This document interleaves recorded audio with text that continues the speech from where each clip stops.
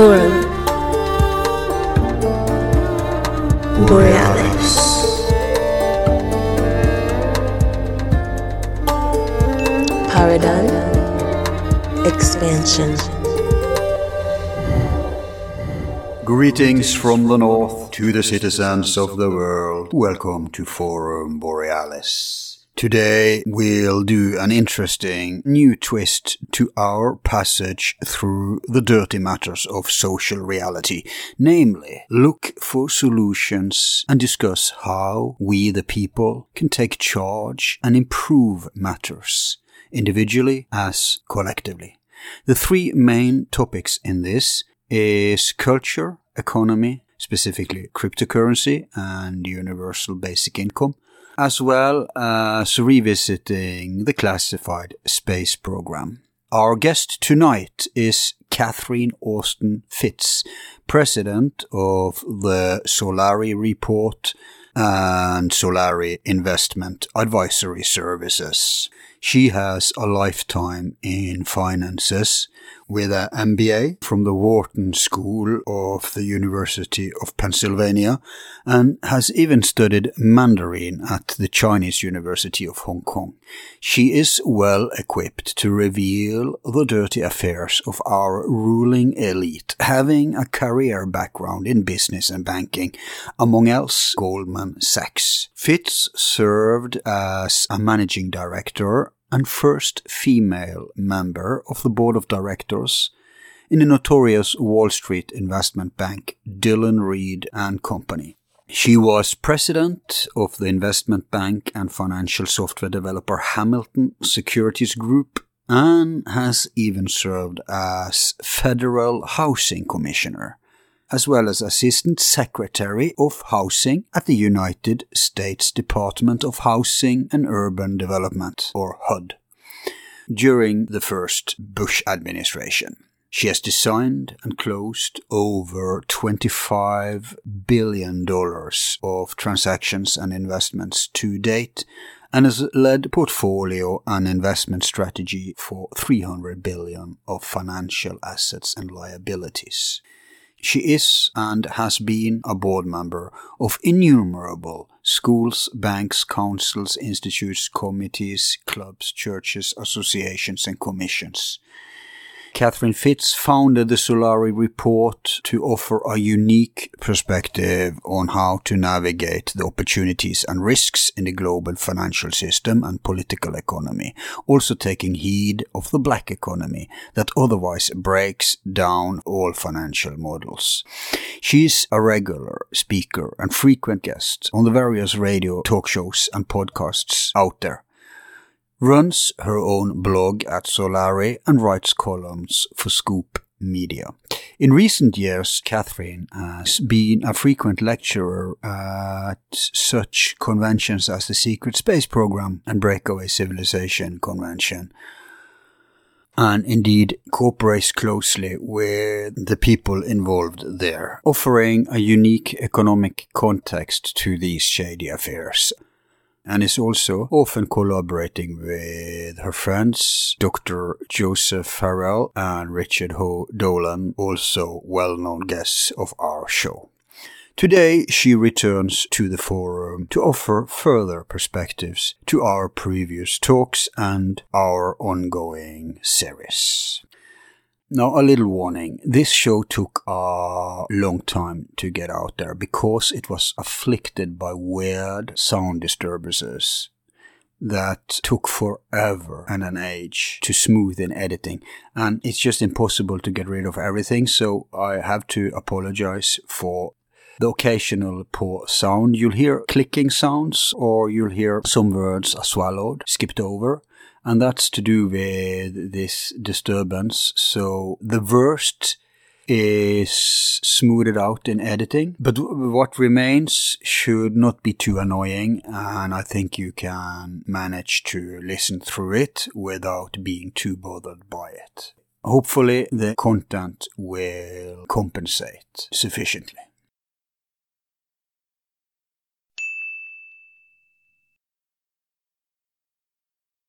Welcome back, Catherine, and how are you on this beautiful day? Oh, it's beautiful. It is? It's a wonder. Yeah. I know you know, because you're in Europe. So it's been a while since the last time. Uh-huh. And today we'll try to make it potpourri, as we say. Okay. You know, we could do one show on each of those topics, right? Especially with you. But today I'd like to jump around a little. Fine. Because one of your fortes, in my impression, is that, yeah, just like Joseph, you're like a generalist. Uh-huh. You have a hand in many...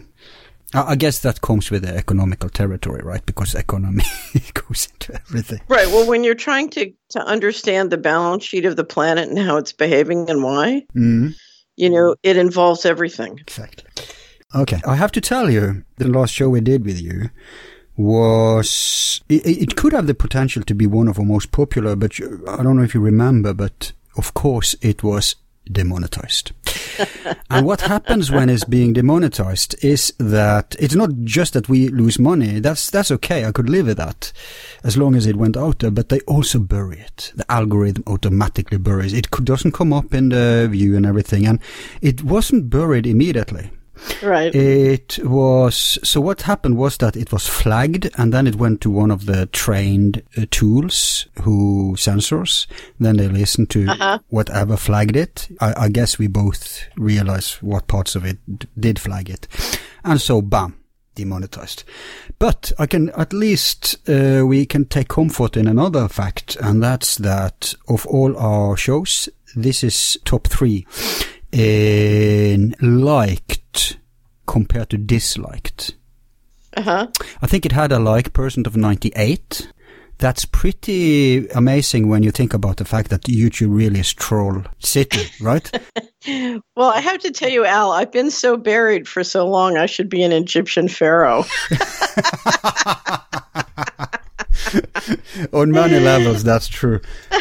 Notwithstanding some of the stuff we're going to discuss today. But that's amazing that people actually, they love what you're talking about. I guess those 2% who didn't love it was the 1%ers and their immediate tools.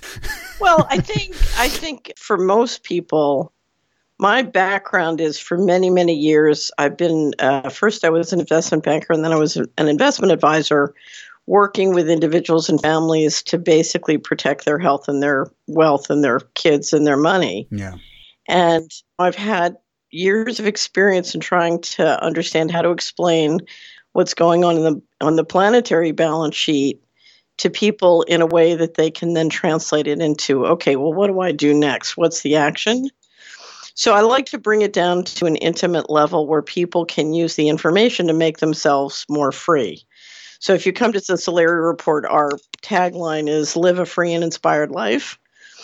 And I like for people to have good maps because then they don't get tricked. Right. And what frustrates me the most is seeing people's time and money wasted because they're being tricked by dishonest maps. Yeah. You know, and they're tired of walking around and sort of knowing that it's, you know, it's cold and looking up and seeing a sign that says it's warm. It's like, no. So I think the conversations I like to have are the conversations that help people translate what's really going on into, you know, what they do. The reality is some people don't want to know. And I'm always amazed that they listen and then get very upset. That's the amazing part, that they actually listen. Most of those who doesn't want to know, they have blinders, right? They ignore. Well, it's upsetting. I just, this morning, I'm publishing the last part of our second quarter wrap-up. The Solari Report organizes around quarterly and annual wrap-ups.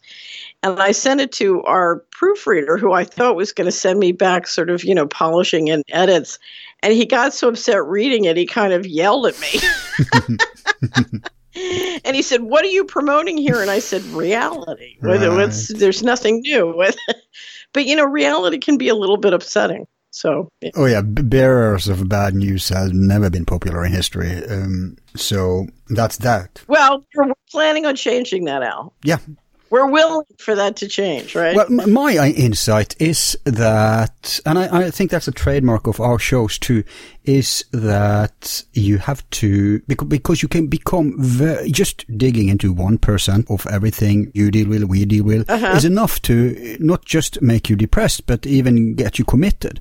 So my message is to first of all, never digest more than you can handle. The most important thing at any time, and this is also your message, I know, is to have like you say, a prosperous and happy life. So it starts with yourself. How much can you handle? Right. Let the positive balance the negative, right?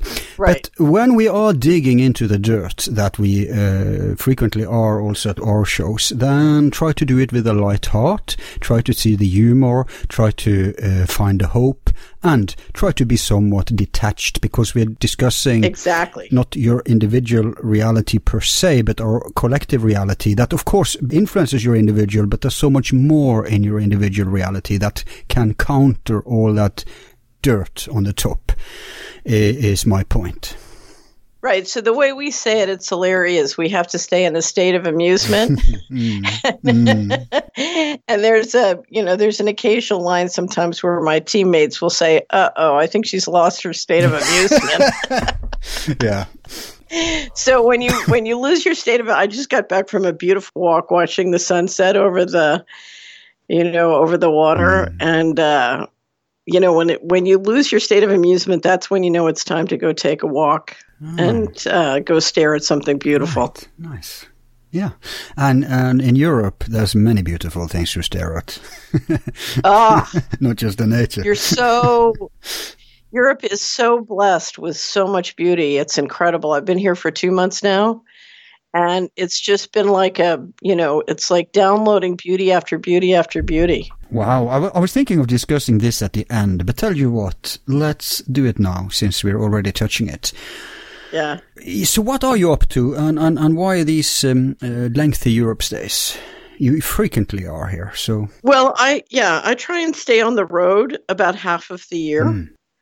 And for a number of reasons, if you look at what I do, both the Solari Report and Solari Investment Advisory Services, my best way of understanding what's going on in the world is to be in it. So I live in Hickory Valley, Tennessee. We have a downtown population of 150 people. Wow. It's a tiny agricultural community. It's a cotton farming community in Tennessee.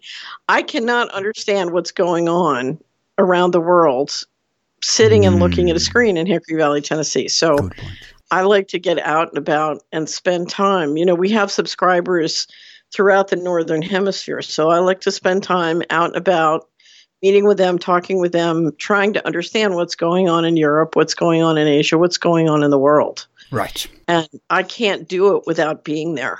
I just can't. So you hold meetings, gatherings, lectures, stuff like that? Right. It's a variety of things. So on this trip, the first stop was I was going to Sofia to attend Wagner's Ring with a group from Switzerland, wonderful group of anthroposophists. And it turned out the best way to book through was to go through Vienna. And I have a dear friend and subscriber who lives in Vienna, and I've always wanted to go to the Vienna Opera. So I stopped in Vienna, went to Falstaff, then went on to Sofia, saw the Ring. And then we have some subscribers in Bucharest, and I had never been to Romania. And off I went to Romania and ended up, Croatia won the finals of the World Cup. So I ended up at at a hotel in Bucharest. Seems like half the town was piled in next to the swimming pool. We were all hoping Croatia would win, but the Romanians were rooting for the Croatians? Absolutely, because it was Eastern Europe. It's sort of Eastern Europe against the world was the feeling. Okay. Anyway, so then I headed up to the Netherlands where I am now, and then went down to Switzerland and Lake Constance. I always try in the summer to go to the Bregenz Festival, which is about the most beautiful music experience there is on the planet. I don't know. Have you ever been? Where? To Lake Constance? No. The Bregenz Festival is a festival on Lake Constance. That's where Austria, Switzerland, and Germany touch. Yeah. Right. And there's a floating stage there that's very famous. And you have never experienced opera until you combine Italian opera with Swiss and Austrian set design. Okay, that's maybe why I haven't been there. I'm into classical music, but not so much opera. Well, the Vienna Symphony comes over, and in fact, the most beautiful things I've seen at Bregenz are the Vienna Symphony playing Beethoven. Right. Anyway, I've heard so many symphonies in my life because for 4 years, I was together with a brilliant cellist. She played in the Norwegian Symphony. So she gave me free tickets. So before that, I didn't have much of awareness of I knew the basic cliches like Wagner and stuff, but I really got nailed into the whole scene. The only thing I didn't like so much, and that's telling, because it's the same in art, I didn't like so much the contemporary plays. You know? Oh, I hate it. Yeah, because there's so many talentless people. Yeah, I just despise it. Yep. Yeah, I just despise it. Anyway, so then some friends and I road tripped across France over to Chartres and spent 4 days touring Chartres. And It was absolutely beautiful. It's one of the most beautiful experiences of my life. And then I went up to Normandy and Brittany and went to Saint Michel, Mont Saint Michel. Old Viking area, by the way. Yeah. That's why it's called Normandy. It's from the Normanners. We say in Norwegian is Norman. Norman. Yeah, it means Norseman. Yeah. True. So I got to Mont Saint Michel when they were having the Mass of the Assumption of Mary at the end of August. And it was run by the Benedictine monks, and I love organ music. So we went to several organ concerts in Chartres, and the Chartres organ is quite beautiful. And then the same at Mont Saint Michel. Then I went down to Perpignan and to Collier down in the Pyrenees. First we went up into the Pyrenees, and then magical place. Oh God, it's so.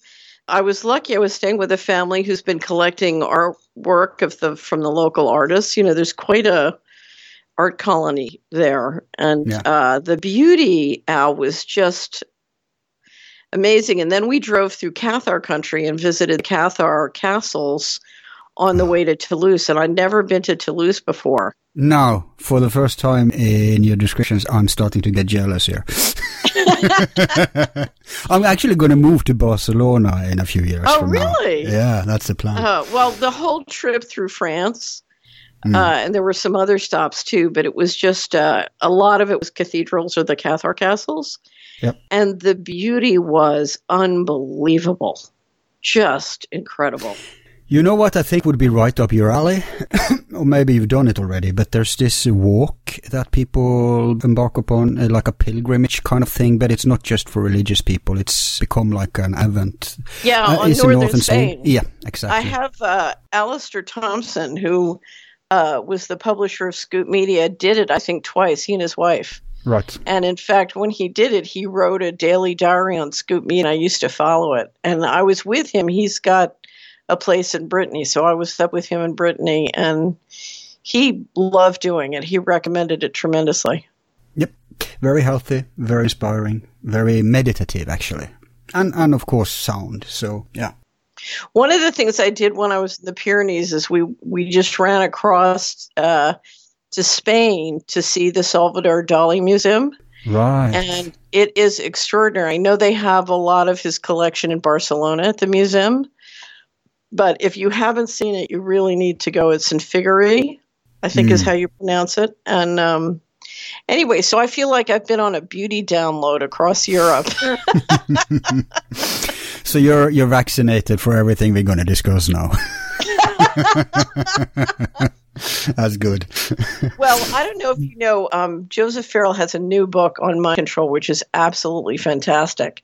Is that the one that's not published yet? No, it just came out, Microcosm and Medium. It's now available, and I have to tell you, it's the best book on mind control I think that's been written so far. It's quite extraordinary, and one of the things he goes into is why art is so important, and his whole philosophy about we have to own the culture. Yep. And ties it into the importance of beauty and why, one of my favorite quotes is from myself: beauty is necessary for survival. Yeah, that's so true. Yeah. And it's so great that he has written that book, because you and him and many others have been talking about this for a while, and I've often heard people ask the question, what do they mean about that? How can we do this? So that's a necessary book, I think. Well, it's so funny when Joseph first said it to me, being an investment banker, my first thing was, well, what's the action? What do I do? Well, we know one thing you've done, and that's help facilitate the organ. Well, I thought, okay, I need an action. And so I came up with the action of I'll fund an organ for Joseph. And but from then on, I started to go, whenever I was in Europe, I started to go to organ concerts. Oh. And that led me to going to cathedrals and sacred spaces. And then the next thing you know, what I realized is, what I can do to own the culture is appreciate it and promote it and support it. Support the artists who are doing it and, buy tickets to all these different things. And so we all just jump in and support it with our time, with our attention, with our resources. It'll grow. Yep. Now, culture is a wide concept. I'd say media can be a part of the culture too. Oh, absolutely. So, yeah. But, it's so annoying because I'm having this series I'm doing with Joseph. In fact, we have several series that we want to do with him. And we're halfway with the one about the classified space program and the Nazis and all that. But he writes so fast that before we manage to get him back to continue, he has a new book and then we have to cover that, right?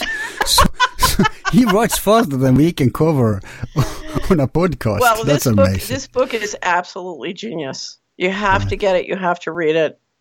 It's quite remarkable. It's called Medium and Microcosm, or Microcosm and Medium, the Cosmic Implications and Agenda of Mind Control. Right. And you've never gotten your mind around mind control at this wide and this deep a level. It's really extraordinary. I believe that. So, yeah, gonna get my copy. Okay, we could chat like this for hours, but let's get to business while the night is young. I'm thinking... like I told you, there's several different issues I'd like us to tangle with today, but I think now that I noted them down, I can see like a red thread, so I think I'll rearrange and go through them in a specific order, because then there will maybe actually a red thread through this show today. So what I want to start with is cryptocurrency. First off, I have to admit, although I'm a podcaster and although we have a lot of people who are supporters who are into that thing, I myself am a dinosaur. At this specific thing, I'm a dinosaur. I never bothered. We've lost so much money because so many people want to support us with cryptos, and I haven't even figured out how to put up a cryptocurrency account.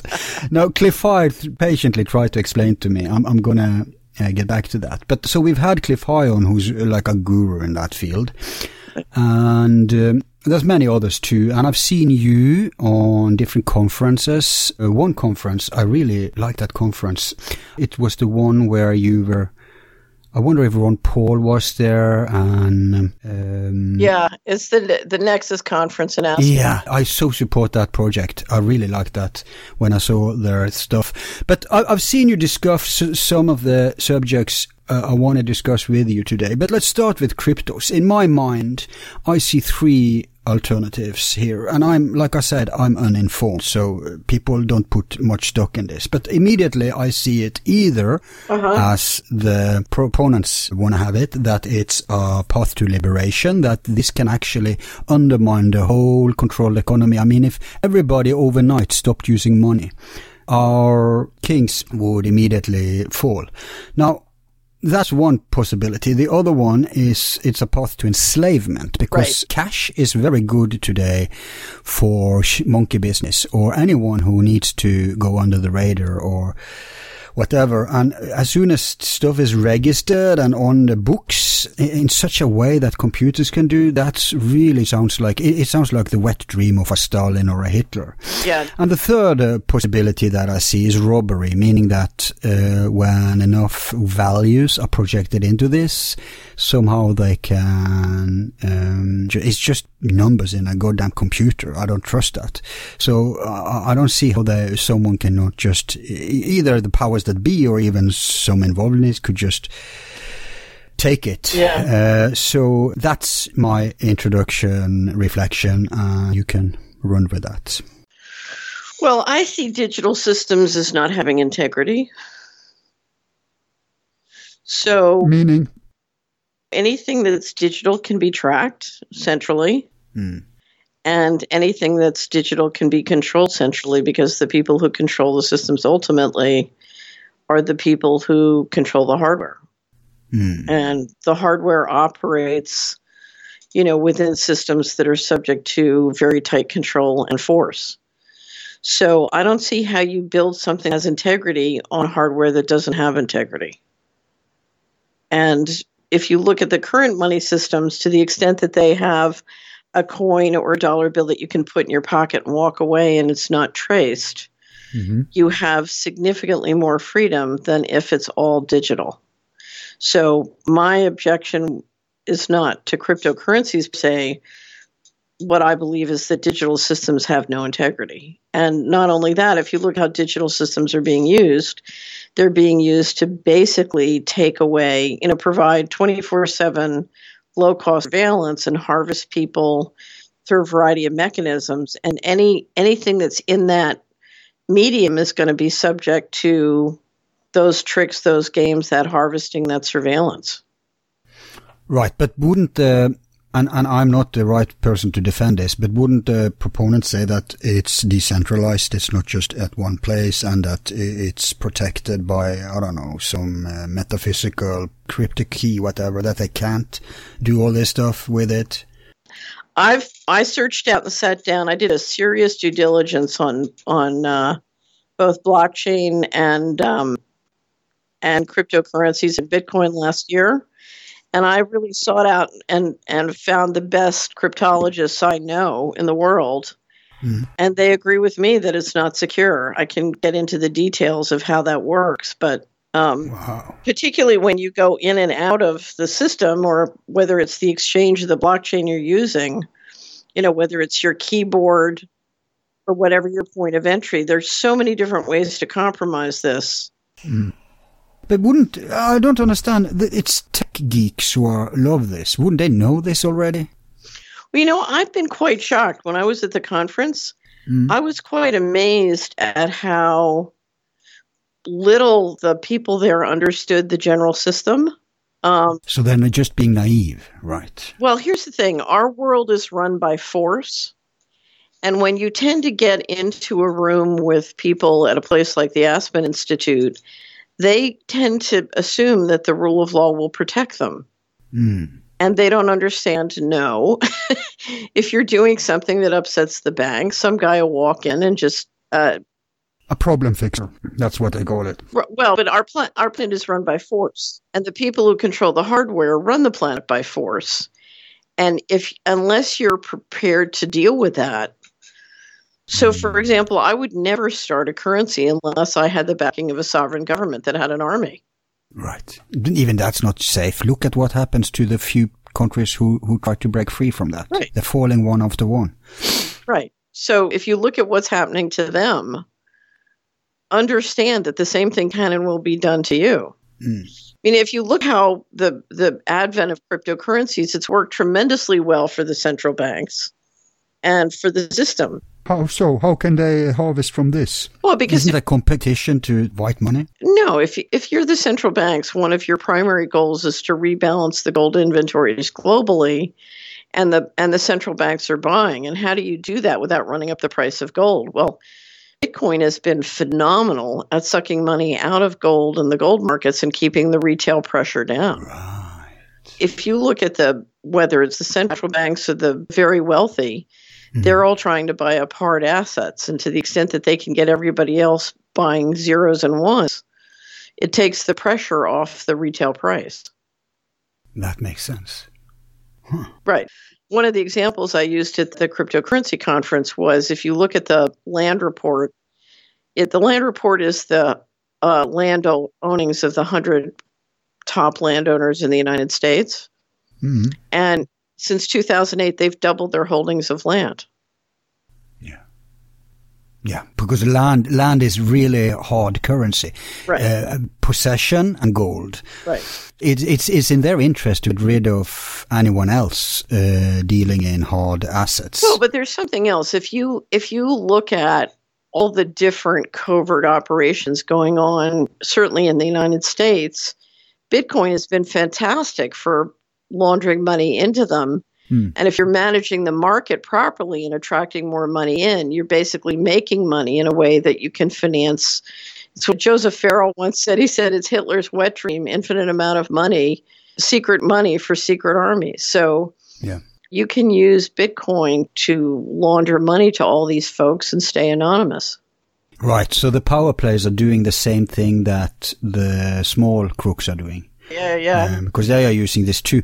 I'm going to interview the mother of a poor chap who got arrested and thrown in jail, and the whole thing was a farce. He had this, I forgot what it's called. Oh, it was this where people could communicate privately. They said, drug dealers and whatever were using it. But obviously the problem with it was that the government didn't have control, they didn't have insight. Right. And in a way it's the same thing like this. I think they used it for money and whitewashing, but what we do at a small level, obviously they can do at a big level.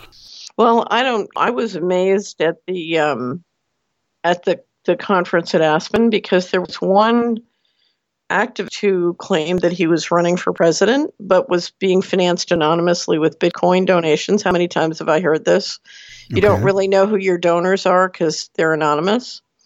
And he basically stood up and rolled out a presentation that proposed we do the rape of Russia in the United States. And what does that mean? What it means is complete privatization, 100% privatization. Like they did on Jeltsin. But Putin rolled that back to some extent. Right. Well, thank God. What he proposed was this. He said, let's, I'm going to become president on the first day, and by executive order, I'm going to shut down the United States government. And then I'm going to roll up all the assets that the government still owns and have an auction and auction them off. Let me guess. This was an anarcho-capitalist, right? Right. Well, this is the oligarch's wet dream. This is exactly what Harvard and Goldman Sachs and the Treasury did in Russia when the wall came down. Yeah. So I stood up and said, well, it's very interesting. They tried this in Russia, but let me explain what's going to happen if you implement this plan. 50% of every community in America, there are 3,100 counties, so 50% or more of the people in every county of those 3,100 counties has income that directly or indirectly comes through the federal budget. So you're going to shut down 50% or more of the income in every one of the 3,100 counties in America overnight. Now, the average person, let's say, has 3 weeks of food, 3 weeks of cash, and can go 3 weeks without starving. So let's figure you have 9 weeks until you have major die-off. In the meantime... but before that, it would be riots in the street, pitchforks and cannibalism and God knows what else. Well, you would certainly have a very implosion kind of situation. Yeah. And I said, now, in that environment, if you auction off the state parks and all the government real estate and other assets, Goldman Sachs will be able to buy them for 10 cents on the dollar. Right. But it's not that. This philosophy is kind of the same thing that the current administration subscribes to, only in a obviously much smaller scale. This is like an extreme of that. Right. But let me say this, and then I want you to comment on it. Okay. Because on the one hand, I sympathize with an approach like that. Why? Because it will undermine the tools that have been hijacked and controlled by the elite for so long. And those tools Not at all. Well, yeah, okay, Not at all. It won't undermine a thing. It will give them, it will exponentially increase their power. Yeah, in the long run, I get that, and you can explain that. But I'm just saying that people who listen, they will think like this too, because nobody believes anymore in the public institutions. They've been eroded, corrupted, hijacked, ruined. In many cases, they work against the people rather than for, as was the idea. Right. But on the other hand, if we remove public institutions, we are kind of back to square one, because then it's really who's got the power, who's the boss, because the public institutions were supposed to facilitate and help. And I'd say, if you look to the socialist countries, it's also been corrupted there, but there by the bureaucrats. I think the Scandinavian model, although I don't subscribe to that model politically, I have to admit that has been the best one to keep the integrity. And we're talking relative, because everything is corrupted at the end of the day. But in a relative scale, the Scandinavian public institutions, I think, is working best in the for the people kind of thing. Right. I don't know so much about, maybe Switzerland is better and some weird places, but in general, I sympathize with the idea of having public institutions to help us and facilitate stuff for us. But there's a balance where they can become too powerful, and there's also a balance where they become vulnerable to be hijacked and used against us, as they are in America, and that's why America isn't anymore, if it ever was, a free country, a capitalist country, or a free market country, like most people tend to believe. So let me disagree with you, because you're talking about this as though it was 0 or 1. Yep. I don't disagree that the government has not been run with integrity towards the average American. Mm-hmm. At the same time, it could be significantly better, and it could also be significantly worse. And I don't think a solution is to take steps that make it significantly worse. So I'm not a fan of doing things that give the oligarchy much more power to behave in lawless ways. But just to spoon feed us, and for the benefit of the listeners, how would this serve the oligarchs' agenda? So if you use shock treatment to change things, the oligarchs have basically stolen $50 trillion. You have $21 trillion missing from the federal government. You had 24 to 27 trillion walk out in the bailouts. And so whether it's ownership of assets or financial assets, they're sitting with enormous resources. And if you deliver shock treatment in a way that basically destroys and wipes out everybody else's assets, but not theirs, you put them in a position to basically institute slavery. So true. But when Ron Paul was running for president, one of the objections to his policy was exactly this, that you can't, overnight, healthcare, everything.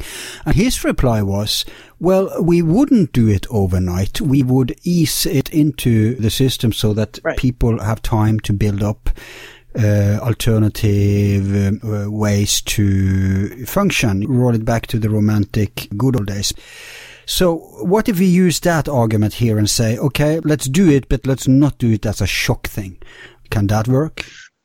Well, I would say it another way. I think the first thing you need transparency around how resources really work. I've published a lot about all the money that's disappearing from the federal government. Mm-hmm. There's 21 trillion that's gone missing between fiscal 1998 and fiscal 2015. And the federal government, the Trump administration, said in response that they were going to do a audit. Now, my attitude is an audit of 2017 does us no good. If there's 21 trillion, we're not going to go get it back. But still, it's better than nothing. So, if it's really an audit, if it's not just a whitewash. Well, it turns out that the Department of Defense went to the Federal Financial Accounting Standards Board and said, we have a problem. If we do a real audit, we could make classified projects transparent. So the Federal Financial Accounting Standards Board 2 weeks ago issued an order saying that they were allowed to cook the books. Wow. And not report the classified projects honestly, which means you have no idea. So at this point, their financials are meaningless for DOD. And the accounting board, when they promulgated the policy, which I would say is in violation of the law and the Constitution, they said that if they didn't do it, they would have to redact the entire DOD statements, which means they would have to redact the federal government statements. Now, what that is saying is the people in charge of accounting policies for the federal government are saying that it has become impossible for the government to publish financial statements or to comply with the laws related to financial management. Now, I have a big series at Solari on the illegality, what the laws are and what the constitutions require. And if you go to constitution.solari.com, you can find it all there. Nice. But the reality is, the first thing you need to do is you need the federal government not to have a negative return on investment to the taxpayers. The taxpayers are continually putting money into the government. It's their biggest, in many cases, their biggest expenditure. And then the money is being spent in ways which are harmful to them. You have to deal with that. And you have to get that money back on a positive return on investment. And that includes an honest conversation about why are we keeping everything secret? Right. And these are things, I assure you, Al, that are way above Trump's pay grade. This is not Trump versus Clinton or any of these. No. This goes far deeper and gets us into all of the, the secret space program and black budget questions. And so the question is, are we going to have two realities and two budgets at the federal government? Or are we going to have one reality and one budget? And I'm arguing for one budget and one reality.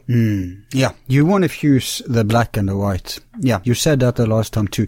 And I agree, because we can't really have a serious political discussion until we fix. It's like a boat, right? And we're all in a boat, and some want to sail east, someone want to sail west, someone north, someone south, and we're fighting about it and fighting about controlling the boat. Meanwhile, the boat is leaking. and I think we have to stop the leaks before we can do. This is why I hate identity politics, because it's such a huge distraction. Well, it's a very clever distraction. It's working. Yep. I don't know if you saw it. I got upset about a month ago, or it's right before I left the United States, so maybe it was 2 months ago. And I had a Twitter storm where I kept tweeting out the poster that says, stay calm and do the math.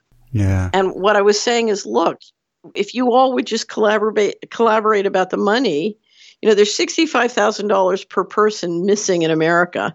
There's another $70,000 that the auditors say, the economy lost per person because of the financial crisis. And then there's the bailouts cost another $75,000.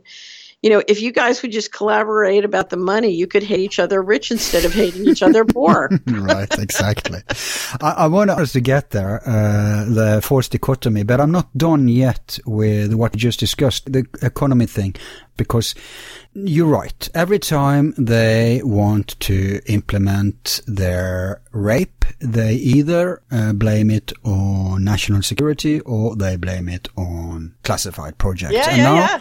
It's perfect. They robbed their own bank, and now they say because of these robbery plans, IA classified projects, you can't audit it. So it's completely illogical, and it's hilariously, perfect. So, and it works. But I mean, of course it works. Who could oppose them? Well, I don't know if you know this. I've been working with this marvelous scholar from the Michigan State University, Dr. Mark Skidmore, who he and his students did just a noble job of digging through all the financial statements from 98 to fiscal 2015, and I had it up to 12 trillion and everybody thought I was high. And then he went through and got it all the way up to 21 trillion. But yeah, because on the agenda today was to ask you what's the latest figure. And you said 50? Through fiscal 2015, the total figure is 21 trillion. Okay. And if you go to missingmoney.solari.com and then click on HUD and DOD supporting documentation, what we do is we give you a list of every agency every year and a link to the document, show you what page it's on so you can duplicate all of that yourself. Nice. It's all documented. Yeah, one of the big controversial events was I told Dr. Skidmore that I would not publish his report And I didn't want him to publish his report until I had not only all the documents, but I had them up and linked on my server, not to DOD and HUD. And he thought I was being a little paranoid, but he was very nice and said, okay, fine, I'll wait. We'll wait the extra time. Good. So we got it all up, and then literally right after he published his report, they took the documents down. Of course. And then somebody must have, because Forbes magazine published an article about it and made a big to-do about the fact they'd taken it down. So I'm sure the White House called Scream. Really? Wow. And they put it back up on another URL saying, oh, well, we were just reorganizing the website. Right. Anyway, so it's all of this just takes much more work. Anyway, so what was I going to tell you about Dr. Skidmore? Well, the 50 trillion number, maybe, because I've seen that been floating around too. Well, that's my number, including the bailouts and other. So it's 21 trillion. Oh, right. It's like the total of. Yeah. Oh, I know what I was going to tell you. So he kept asking for his questions to be answered by the DOD Inspector General. So he kept submitting questions and getting stalled, and they finally said they were going to do a report. Well, finally, they do a report on the undocumentable adjustments. They don't tell him. They just publish it. Well, one of his graduate students finds it, and Al, we couldn't believe it. I fell off my chair. I saw something I've never seen before. Every number in an Inspector General's report, every financial number, every number was redacted, and half the titles redacted. And so you couldn't understand a word because every number was redacted. And I said, this is the ultimate joke. How can you publish a financial statement where every number is blacked out? Wow. I know. But I mean, he's very naive. Obviously, he's an academician, of course, but what did he say to that? I think he's remarkably not naive. Not anymore, obviously. Not anymore. Yeah. But I think if I asked him today what is going on, he would say that there is a reality and there is official reality, and the Department of Defense doesn't feel comfortable sharing reality. Now, I'm the kind of person who I could accept a certain amount of secret projects or black budget projects. I have no problem with that. But if you look at the scale of we're talking about secret projects, we're talking about a scale of the size of, the entire economy. Yeah.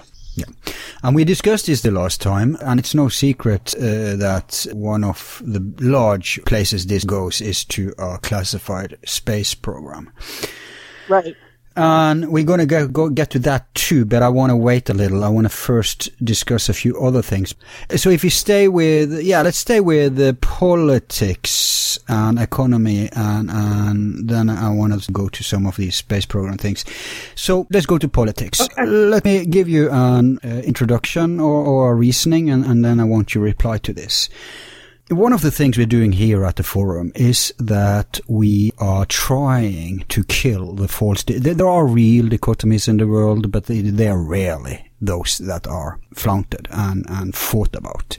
Right. The false dichotomies are very dangerous and they're wonderful distractions. They are ventiles for the powers that be.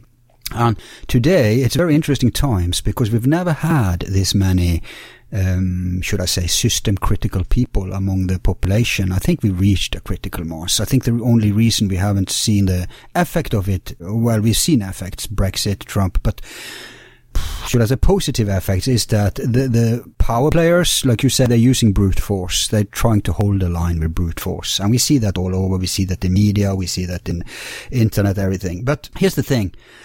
So many people on the so-called left and right, which is... if there ever was an anachronism, that is one today. Because there is, like my friend Alex over at Skeptico says, he says it's just one political party, and that's the globalist party. On the left, they control it via the neoliberals, on the right via the neocons, and they make the authentic people, which are the majority on both sides, hate each other. Right. But at the end of the day, we have more common interests across these lines, left, center, and right, when you look at important areas. Granted, not identity politics, maybe some economical disputes, all that, yes. But our message here on the forum is that we can sit down and discuss, should we have a totally free market, should we have socialism, whatever. We can discuss gender issues, we can discuss abortion issues, all that stuff, when we have our liberties back. Right.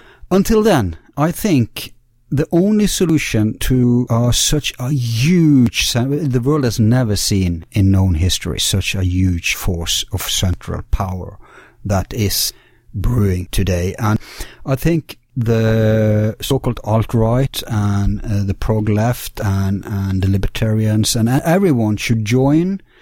Again, they should realize that we're dealing really with a real dichotomy of, on the one hand, centralism, bureaucracy, authoritarianism, tyranny, basically, on the one hand, and on the other hand, liberty, autonomy, decentralization. So that's the real dichotomy, and then it comes in a left package, a right package, a center package. But we are too busy fighting over these symbolic things. So if you could address that point. So I think the situation is much more dire than you do.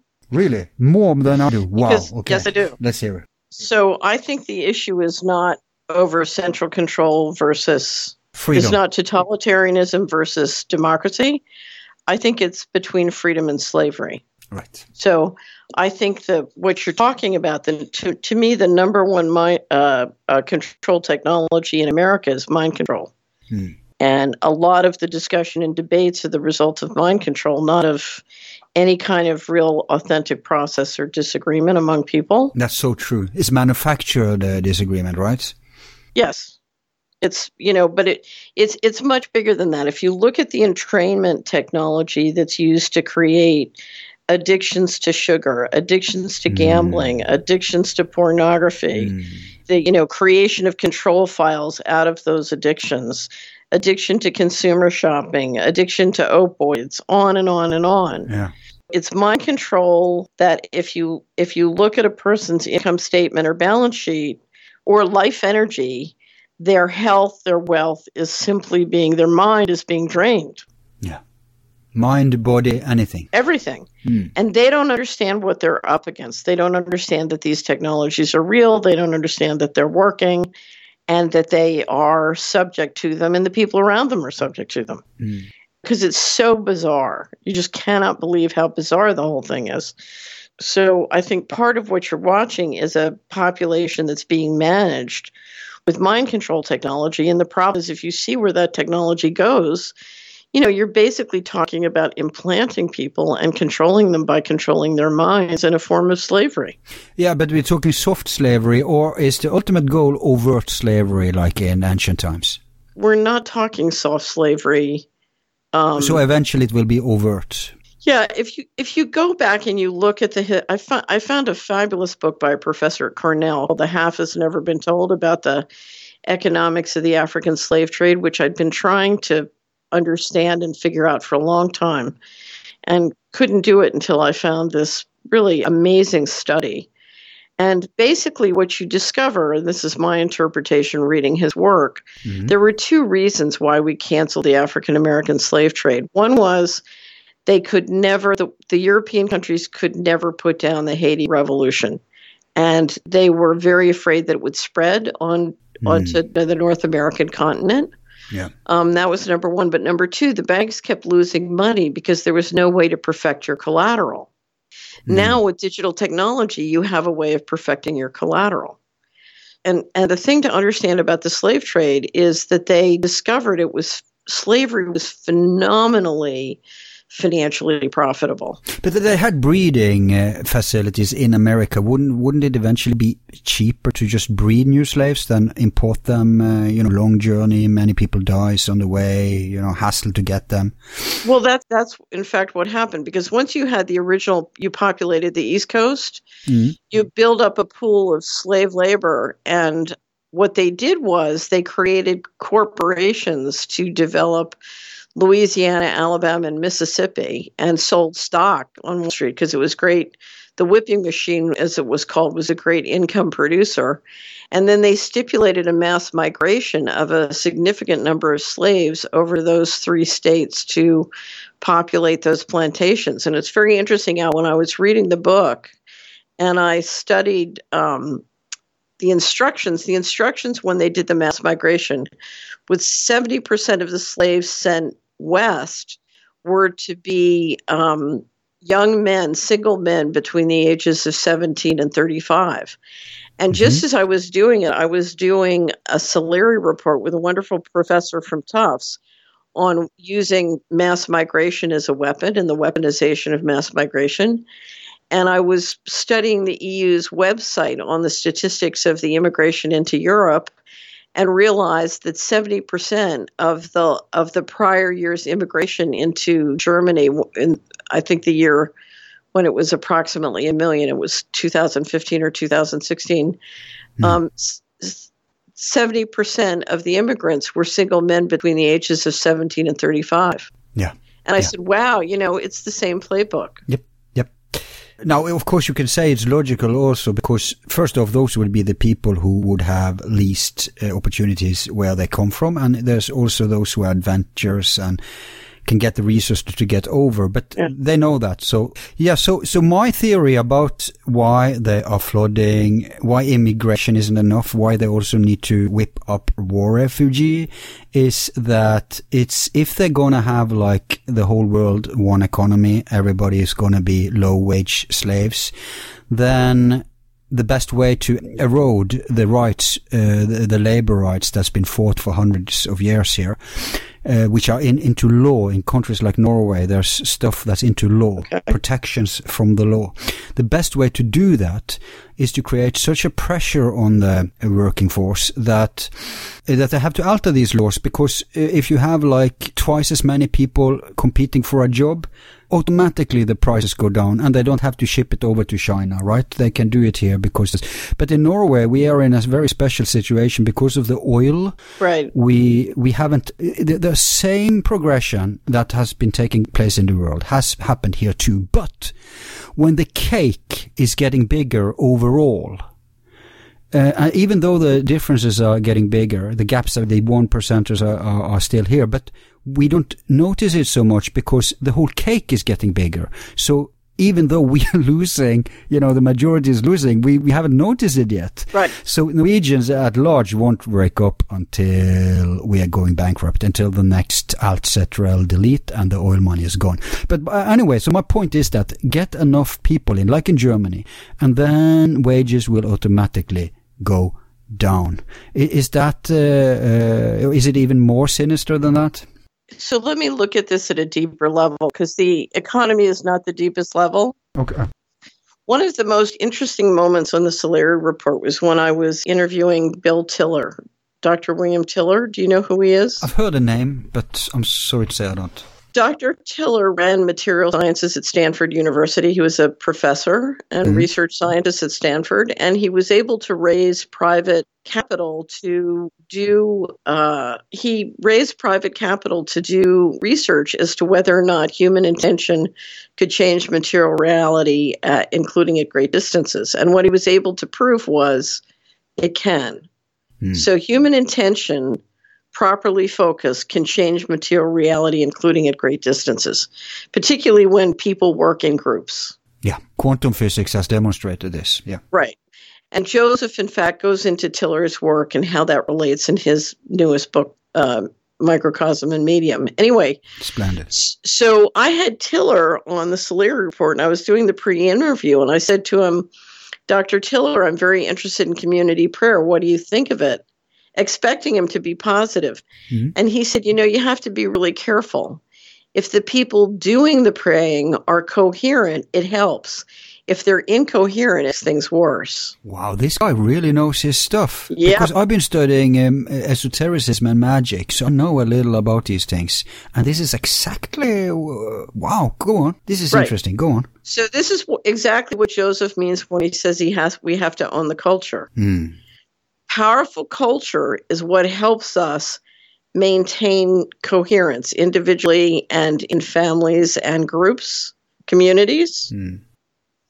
What the problem with much of what's happening with immigration is not that it changes our labor rates, it's that it destroys our coherence. Right. Okay.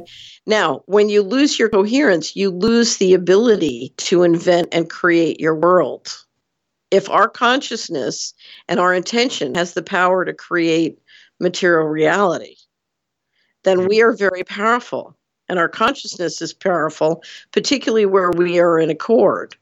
And which is why you're seeing, whether things that make us incoherent or the divide and conquer tactics, you're trying to see everything being done to prevent us to come to our power. Exactly.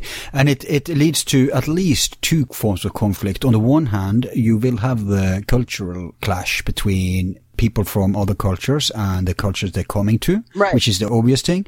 But there's even a more sinister level, and that is that the reaction it creates, and the hate and the fear and the totally honest and fair reactions too. I'm not trying to demonize those who react, but they can go over the top, right? They can start hunting parties and killing off people. Right, so we lose our power. Yeah, and so that becomes also, they whip up extremity on so many levels. Right. And then that becomes an internal conflict in the culture, in the country that's hosting this already.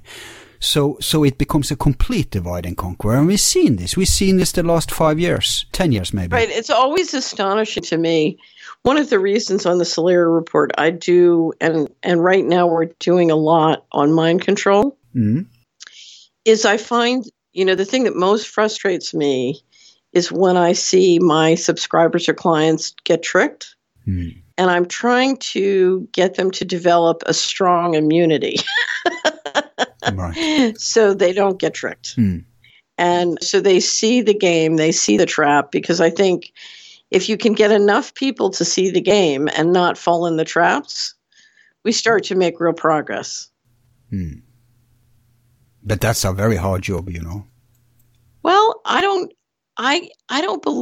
think it's possible, and I'll tell you why.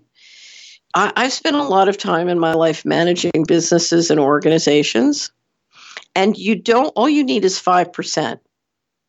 I thought 15% was the critical mass. In this, if you can get 5% who can have the navigating tools so they can lead, then you're going to get another 20% to follow them. Yep. And there you've got your critical mass.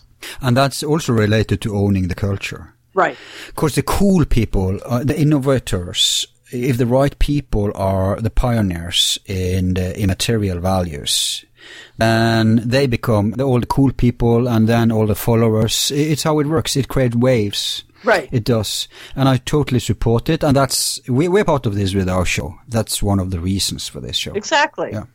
You believe it's possible, or else you wouldn't be doing the show. True. That's entirely true. And right. Alex said to me, Alex of Skeptico, he said, I was questioning Steve Piscinik, or whatever his name is. And I said, yeah, I want to believe what he says, but even that could be a psyop. And Alex said, well, yeah, sure, but then all is lost. If nothing is true, all is lost. I said, yeah, but I rather want to know the real truth. I don't want to have comfort things just so I can sleep better, because I think it's impossible that all is lost at any level, even if it takes 1,000 years. Right. What we do today matters. Yep, absolutely. One of my favorite pieces of writing to ever illuminate reality. John Rappaport has a series of about 1,000 pages of interviews where he interviews some guy who used to be on the inside who tells all in exchange for anonymity. And they're absolutely marvelous. He published them during the 1990s, and I used to just salivate every week while this new one came in. But he has 3 or 4 with a guy named Ellis Medavoy. Ellis Medavoy is a pseudonym. And Ellis Medavoy claims to be the head of PR for some secretive group of people. My guess is he probably did public relations for the Executive Committee and the Council on Foreign Relations, is what I think. Anyway, so he's describing to Rappaport in the series of interviews how they used to rig everything and how they used to spin everything and sort of persuade people into false pictures of reality. And finally, about halfway through the interviews, Rappaport gets really frustrated and says, okay, well, if you guys are so smart and we're so stupid and it's so hopeless, why are you even talking to me? and then Medavoy proceeds to explain something which absolutely fits with all of my experience on Wall Street, all of my experience in Washington. He says, it's the strangest thing. He says, every time we thought we had totally under control and locked down, this thing would happen, and he proceeds to describe what I call the divine intelligence, and it's always a little bit out of control. and they never see it coming, right? It's always something coming from their blind spot. Well, I'll tell you, in their defense, I used to be an investment banker, and I would do these huge transactions. And there are different rules about good process and how you do a proper transaction. And of course, one of them is you subject most of them to competitive bidding. And I would start down the process and I would say, well, I know how this is going to go because I'm so smart and I know this is going to work and I really shouldn't go through the process, but I'll just do it because it's best practices. And then, I'd subject to a competitive bid process, and Al, stuff would show up that I would never think of, and these crazy things would happen, and you would realize, wow, the total global intelligence is beyond any of us. Yeah. It was beautiful. They try to imitate that, I think, by virtual reality, artificial intelligence, but I think that's doomed to fail. There's just too many X factors in life to be able to calculate every measure. So we can praise existence for that very fact. Yeah. And I think the thing that most people are most interested in is who's really in charge and why are they behaving that way? Yes. Which, of course, I don't know the answer to, and I don't know who does, other than it's more than zero.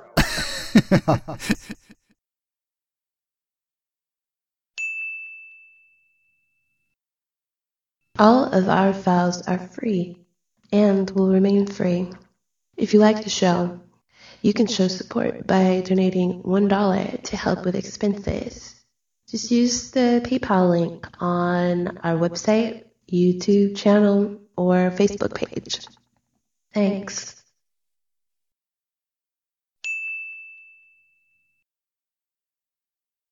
I want to say one more thing about owning culture, by the way. And that's maybe an angle that many people not necessarily immediately see, but it's quite interesting because if we own culture, if we can project our values, our ethics and all that stuff into it, remember that culture, unless you're a breakaway civilization who managed to run a globe remotely, then even you will be a part of that culture, and the sons and daughters of the elite will be a part of that culture. And I'm pretty sure that, let's say, the successor of Borman was listening to Beatles when he grew up, whatever, you know what I mean? So if we can get, and that's, I think, why they're trying to violate culture with this completely manufactured, artificial, just stupid. In the last 20 years, we've seen mass media.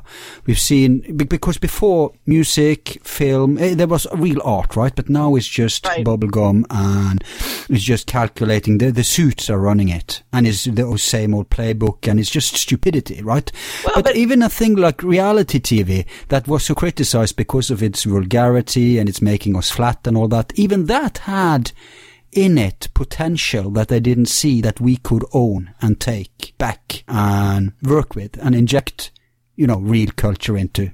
All I can tell you, Al, from this summer is that the cathedrals and museums of Europe are just packing them in. The organ concerts are, people are out the door. So I don't know exactly what's happening. No, it's a good thing. But, one premise, I think, to have culture is to have our primary needs met. Now I'm going to introduce the next subject I want to discuss with you. I'm afraid it's a huge one, so we'll just touch it superficially and then move on to the last subject, which is the space program. But I want to say that if you don't have your primary needs met, the culture will be only for the elite. If we go back to the feudal society, they didn't give a crap about, like Marie Antoinette said, what? Are they hungry? Are they rebelling? Let them eat cakes.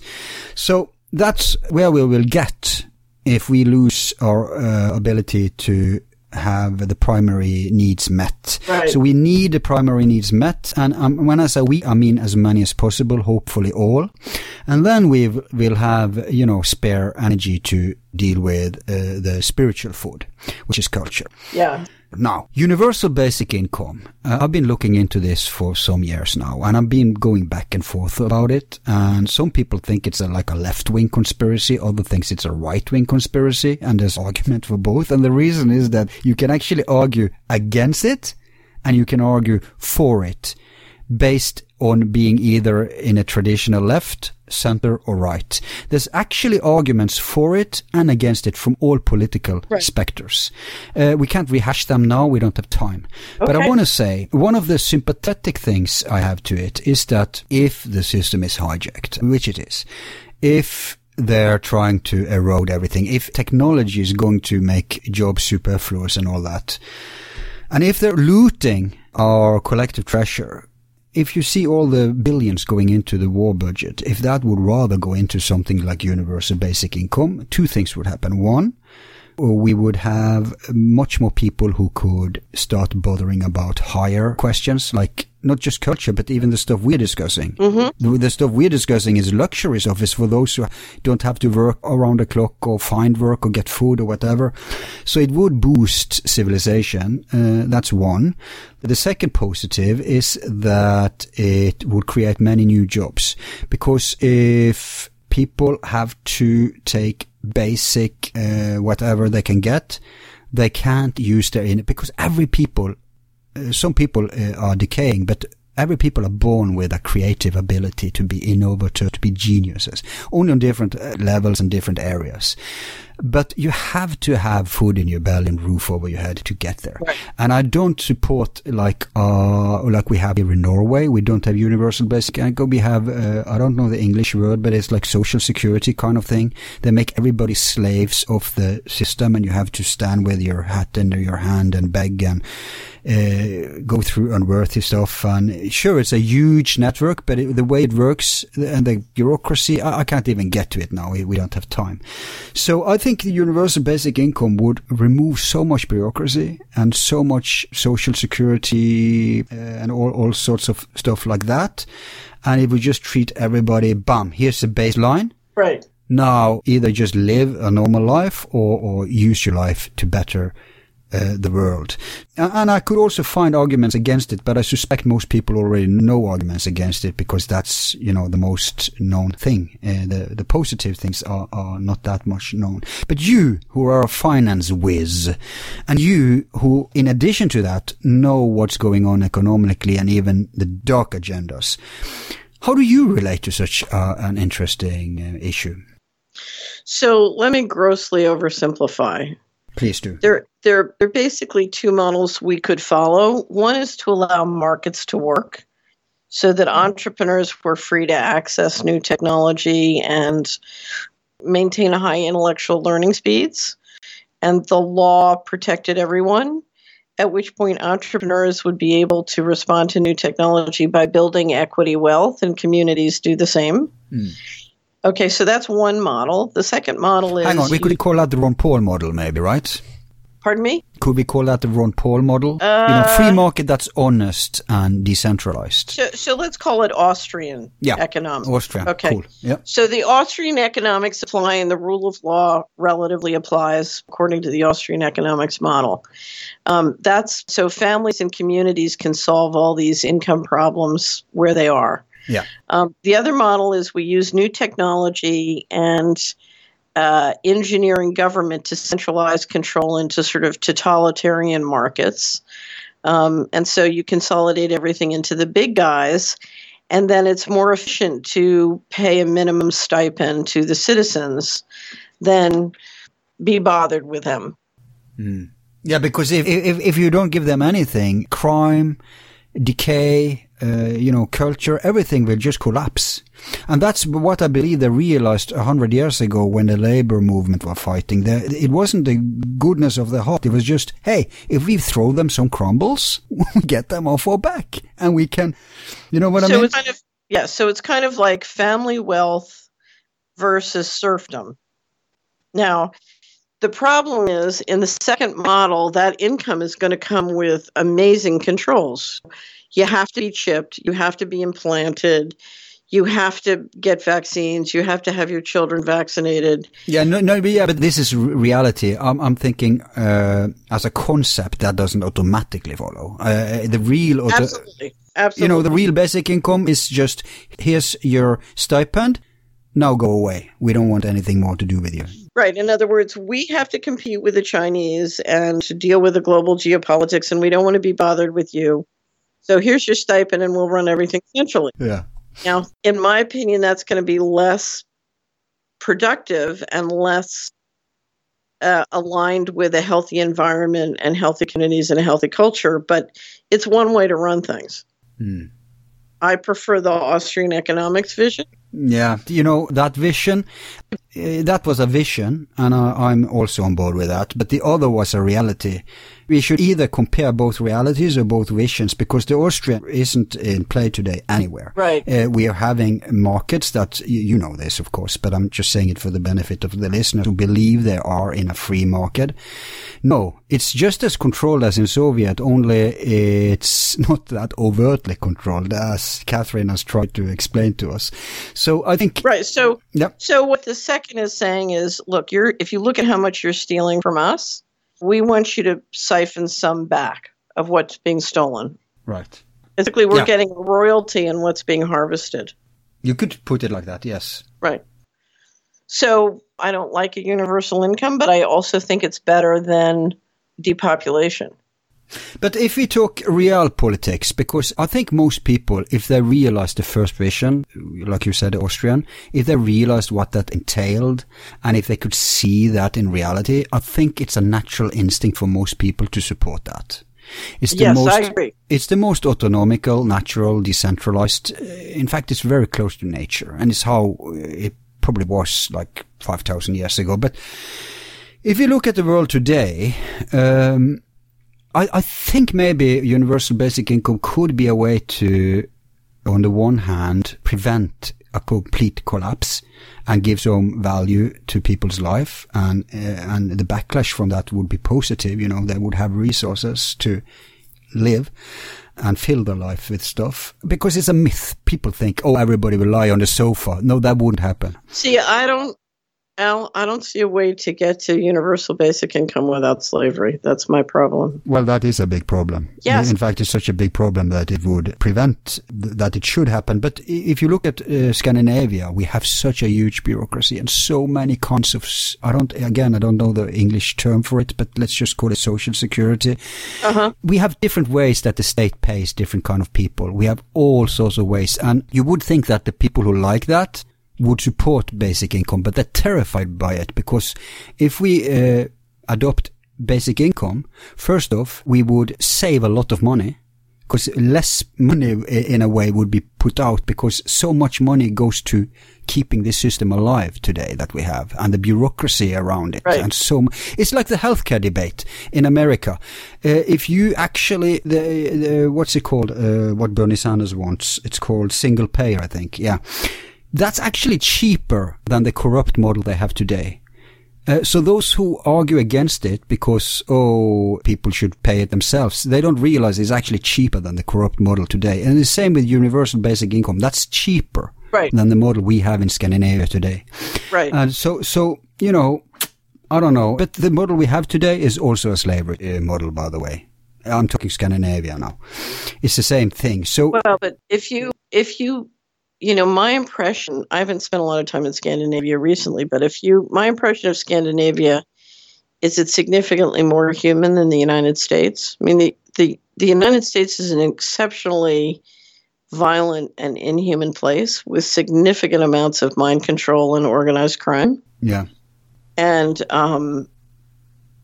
the problem is we live in a bubble. Scandinavians don't realize...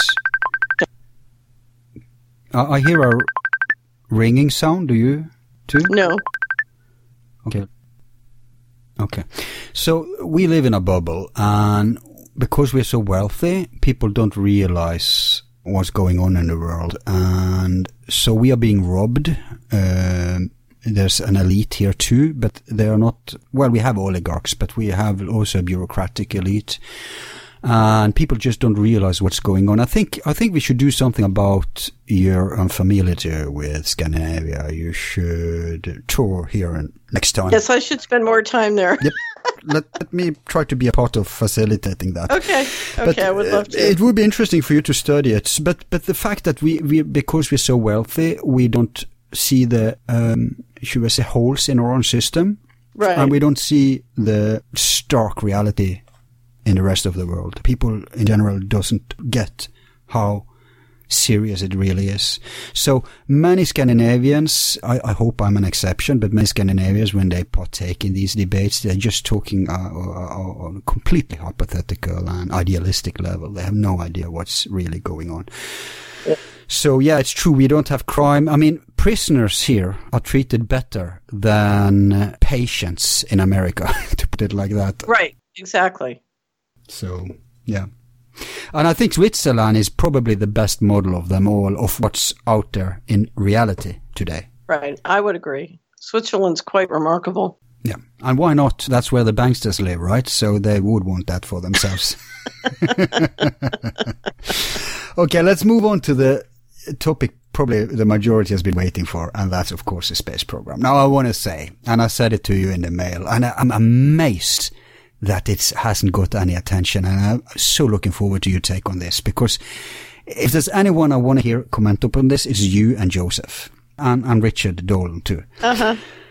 But it's just gone completely under the radar. To those who doesn't know, not long ago, a few months ago, I think it was one of my video makers who sent me the link, Donald Trump was announcing amazing stuff. Right. In his own cowboy language, he was saying, yeah, we're going to go there, we're going to do that, and we have such a great space program, and NASA, they're doing everything, and we're winning, and we're going to, we're going to take over, we're going to make so much money from this, and blah, blah, blah, blah, blah, blah, blah. Now, the bomb here is that he was revealing really too much, and I have three as he always do, he can't keep it shut. He can't keep it shut. No, he can't. So there's one of three things going on here, and I want to mention them to you, and then I want your take. Okay. Either he's just following orders, he's just announcing stuff that they want out there, and playing along. Now, that's one solution. The other one is a whitewash. Let me explain what that means to those who don't know. Let's say chemtrails are actually happening, like the conspiracy theory says. I'm not talking about the intention of it, but the fact of it. Then, at some point, too many people are aware of it, they can't hide it anymore, so what do we do to deal with it? Well, let's actually start doing it overtly and get the culture on board. And when we've done that, then there's no trace. Like they're actually discussing seriously in scientific conferences, doing all the stuff that chemtrails conspiracy has said they've been doing. So as soon as they start doing that, they're blurring what's happening. We don't know. Right. It's the same with the Mars. If we've been to Mars, and now Donald Trump is saying, we're going to go to Mars, blah, blah, blah. As soon as we start doing that, it becomes trivial and a part of obvious reality. And so they bury what has happened so far. That's what I call whitewashing. That's the second possibility going on.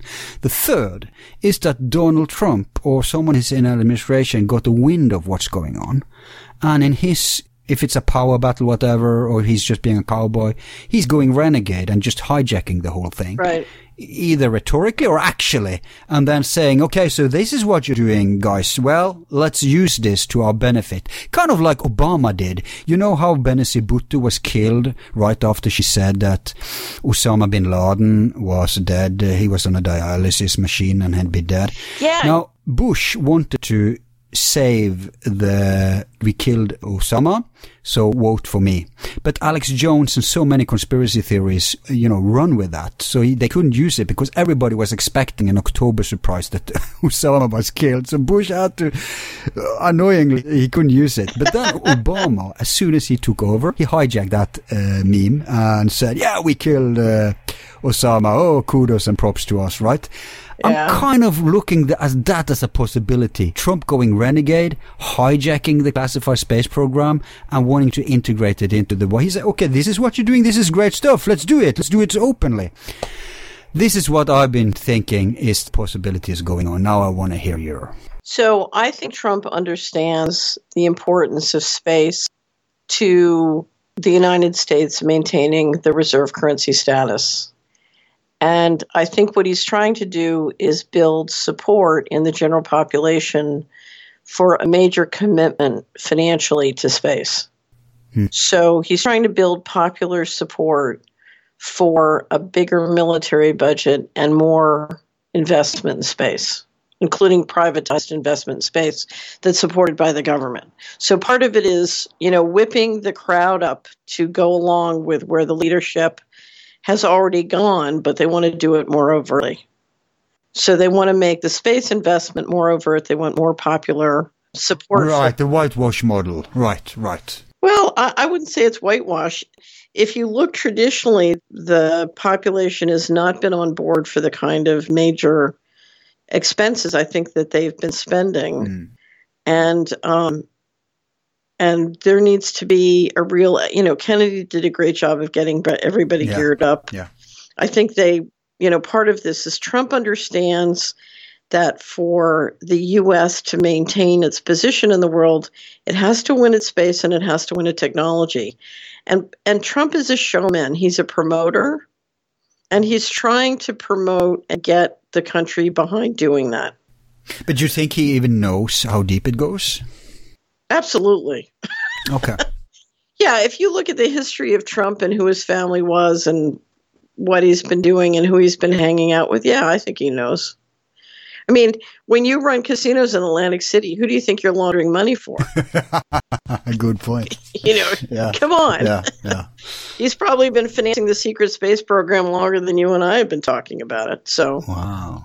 Yeah. No, I think if you look at who Trump's family were and who he's hung out with, I mean, I assure you, Roy, if there was anybody who had no blinders on about anything in the world, it was Roy Cohn, who Trump hung out with for many, many years. Oh, tell me about that chap. Roy Cohn's reputation, if there was a swamp, he was the center. Wow. Right. He was the lawyer who fixed everything. Yeah, but Trump has been hanging out with everyone. So no, he had a very serious relationship with Cohn, and then when this you can hear when Steve Pieczenik talks about who supported Trump for the presidency. When the Soviet Union, when the wall came down, the Treasury covert operations, the State Department, Harvard, the New York banks went into Russia and basically privatized everything. They asset stripped Russia. And to do that, they teamed up with the Russian mafia. And as a result, they ended up laundering enormous amounts of money in through those networks. Now, the important thing to understand about the Russian mafia is it's 99% Jewish. There's a great book by Robert Friedman called Red Mafia that can really help you understand this whole background, or Ann Williamson's information on the rape of Russia. And that's why you ended up with these rat lines from Russia to the Ukraine to Israel and right into New York and the Wall Street investment banks.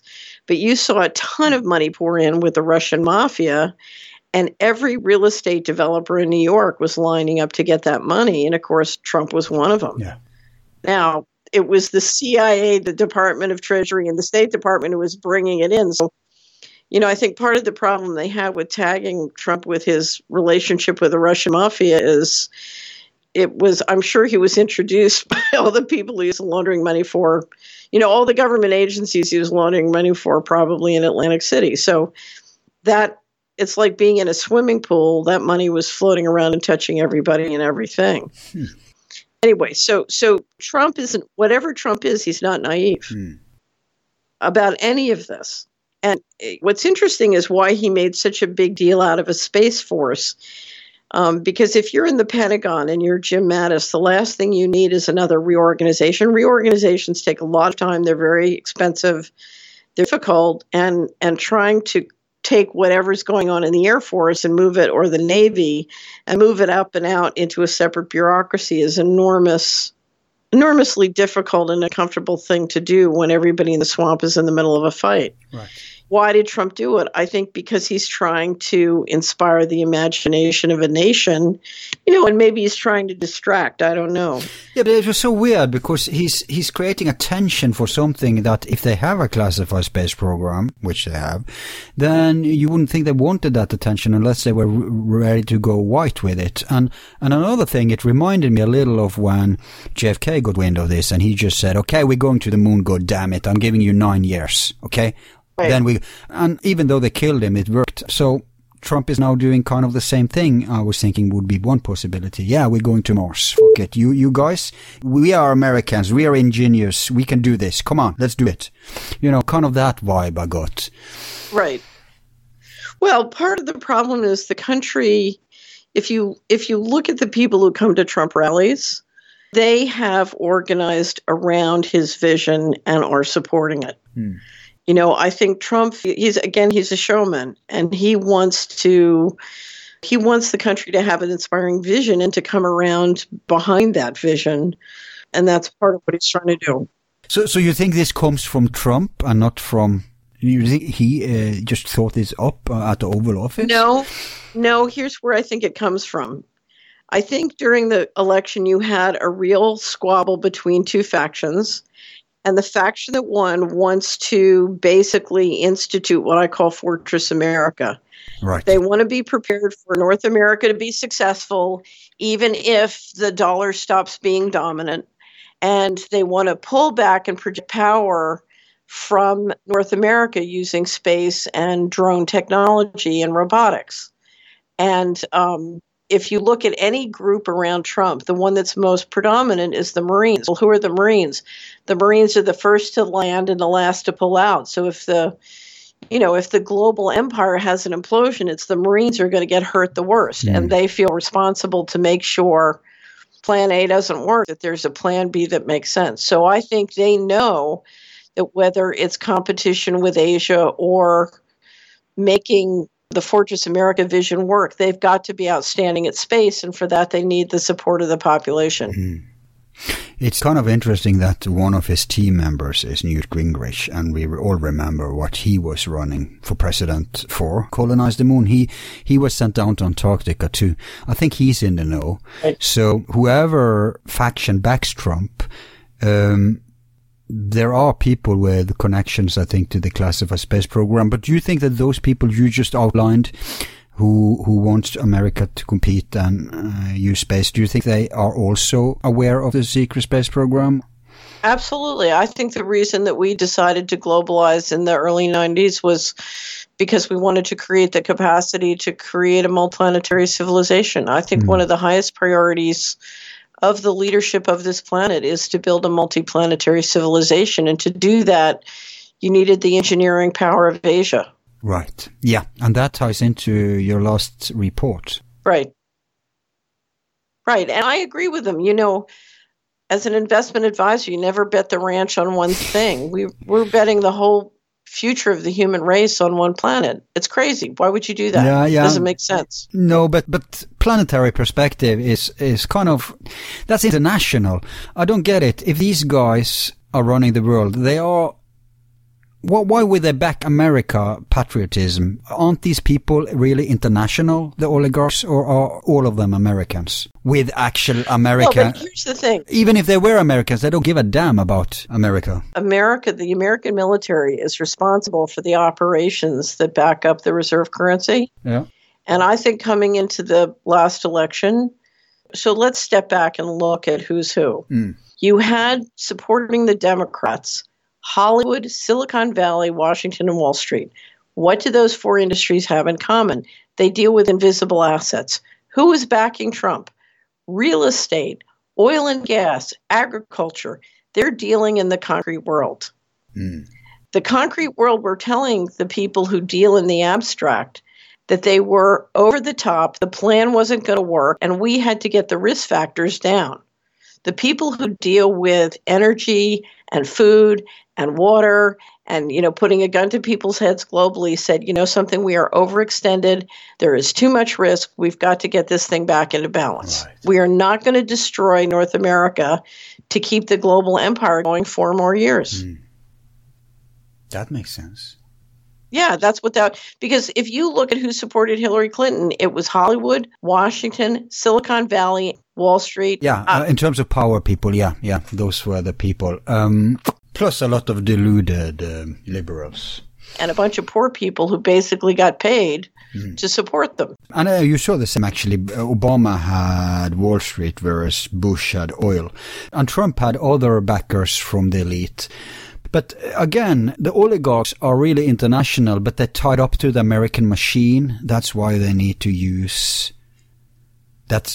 preserve the, because they don't give a damn about how ordinary Americans are faring in all this. Well, a real nationalist would care, but these people are not having values like that. My personal experience is that there has been enormous frustration on the part of the leadership of America because of the red button problem. You know, everybody in America wants their check, and they want to be able to pretend that we're not doing what we have to do to get that check. And so they're basically ordering the leadership to go out and knock heads globally, but come home and tell them that we're good Christians and we're really obeying the law. So there's a serious multiple personality disorder in the body politic in America, and the leadership is sick of it. Yeah, but not just the leadership. On the bottom, ordinary people, there's huge anti-war sentiment from left to right now. Right. Except, Al, everybody wants their check, and there's a multiple personality disorder between their desire for their check and they're saying they're anti-war.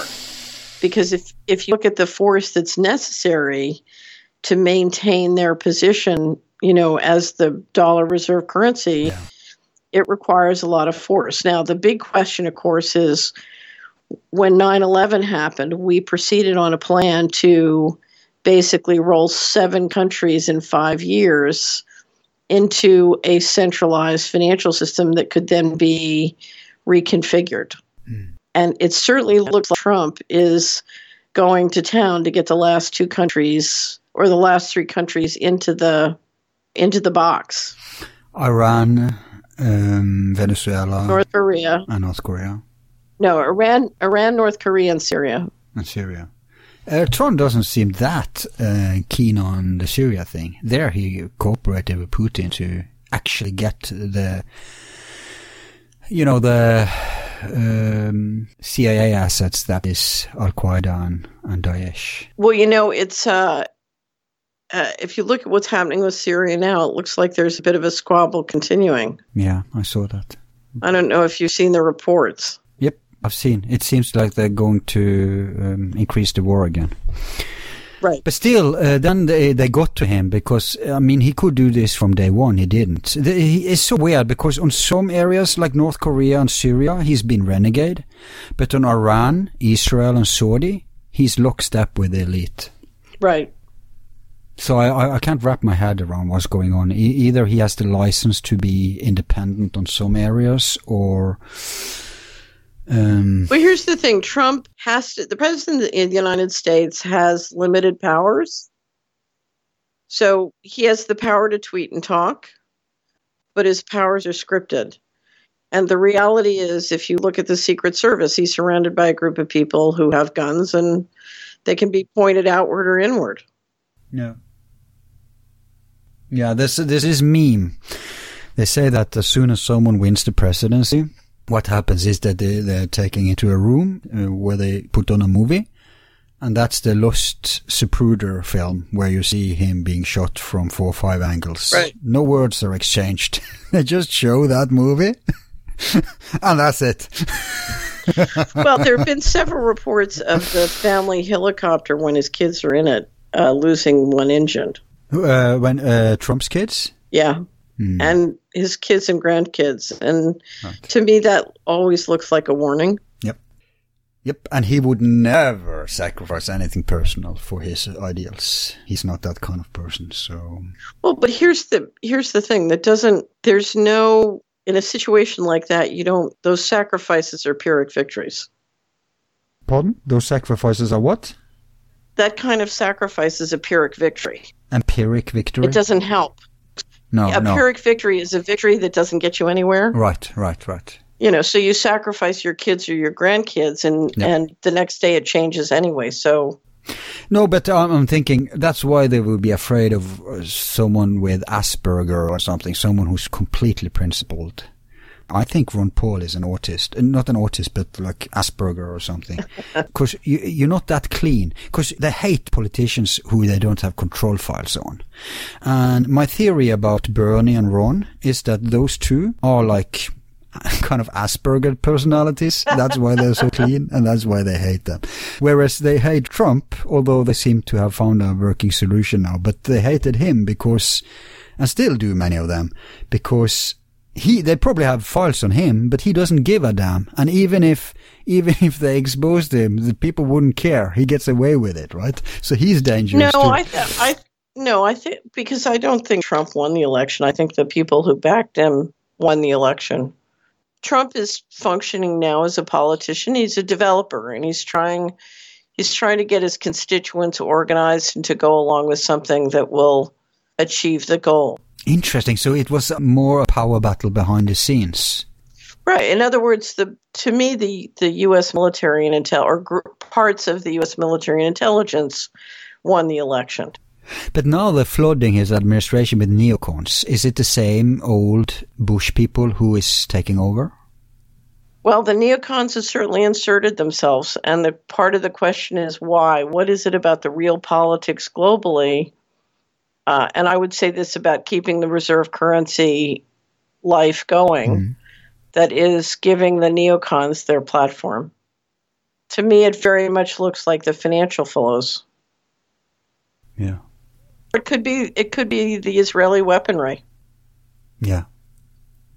Saudis and Israelis have more power now than they ever had over America and presidents.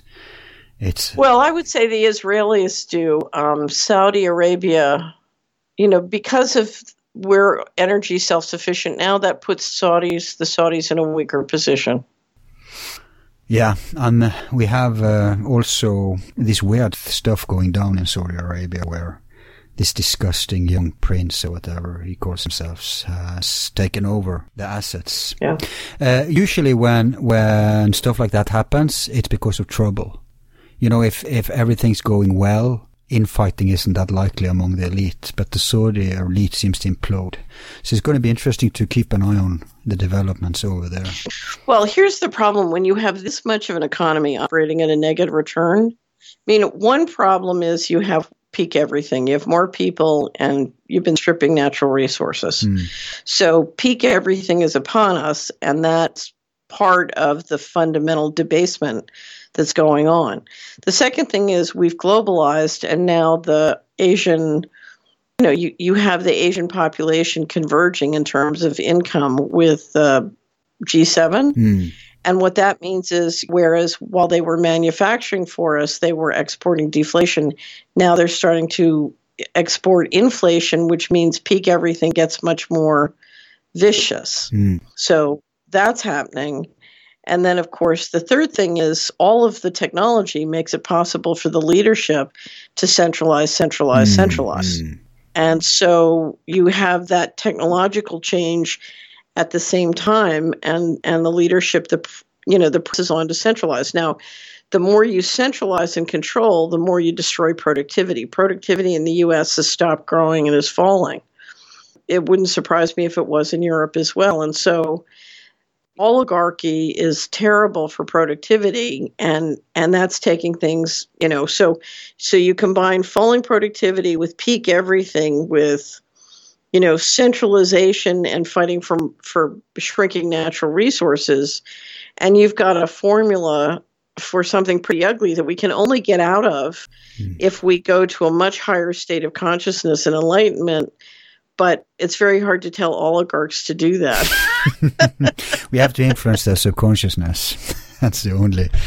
Or the children. But yeah, you're right. I've seen Chinese oligarchs. They are heavily taking over Africa and Latin America, South America, but they're doing it in a much more clever way than America did. Right. Just for people who don't know, America has been brute force, shock doctrine, all that stuff. But the Chinese, they're saying, hey, we're not gonna give you so-called charity, which is just corruption anyway. We're gonna actually invest locally. We're gonna invest in schools, right. roads, infrastructure, hospitals, work. Right. And in return, we're gonna take over the whole goddamn place. That's brilliant. Right. I don't know who's running China, but whoever it is, they got a couple of brain cells. Not that I support it. Well, if you look at China, China has a one-party system, which is very, it implements strategic plans. It does planning and implementing plans very intensively. And if you've ever sat down and read their plans, they're quite remarkable. Hey, America has a one-party system too. Come on. Well, I would say America has a secret society system, and they seem to be fighting with each other right now. Yeah, I like that. Well, we'll see what will happen. I have one more issue we should touch. Okay. And last time I had you on, we did this, the fun stories, the cozy stories, the exceptional stuff. So you talked about that you want to see an alien. This time I want us to end with this story you mentioned to DJ about one of our space, I think it was Voyager. Right. So this is the Rings of Saturn story. Right. For many years, I had been trying to understand why financial fraud suddenly exploded in the 80s in just, because you had to get a very large number of people in the establishment to go along with it. And that's a lot harder to do than you would think. And I could never figure out what the problem was. And then I watched a fascinating interview with Norm Burgum, who was an engineer who worked at Ames and other parts of the space program and wrote a book called The Ringmakers of Saturn. And what he described was that, and if you read his book, it's very subtly done. He described as the Voyager went by the rings of Saturn. What they saw were called the things in the ring, these huge plasma-based spaceships docking in the rings. The theory they believed, the people at Ames was, I think it was Ames where he was at that time, thought that they were basically docking and getting energy from the ring. They were kind of charging again. So we're talking active stuff, not ruins. You're basically talking about, spaceships the size, tens of thousands of miles long kind of spaceships. Yeah, but that were operational. Yeah. Wow. Yeah.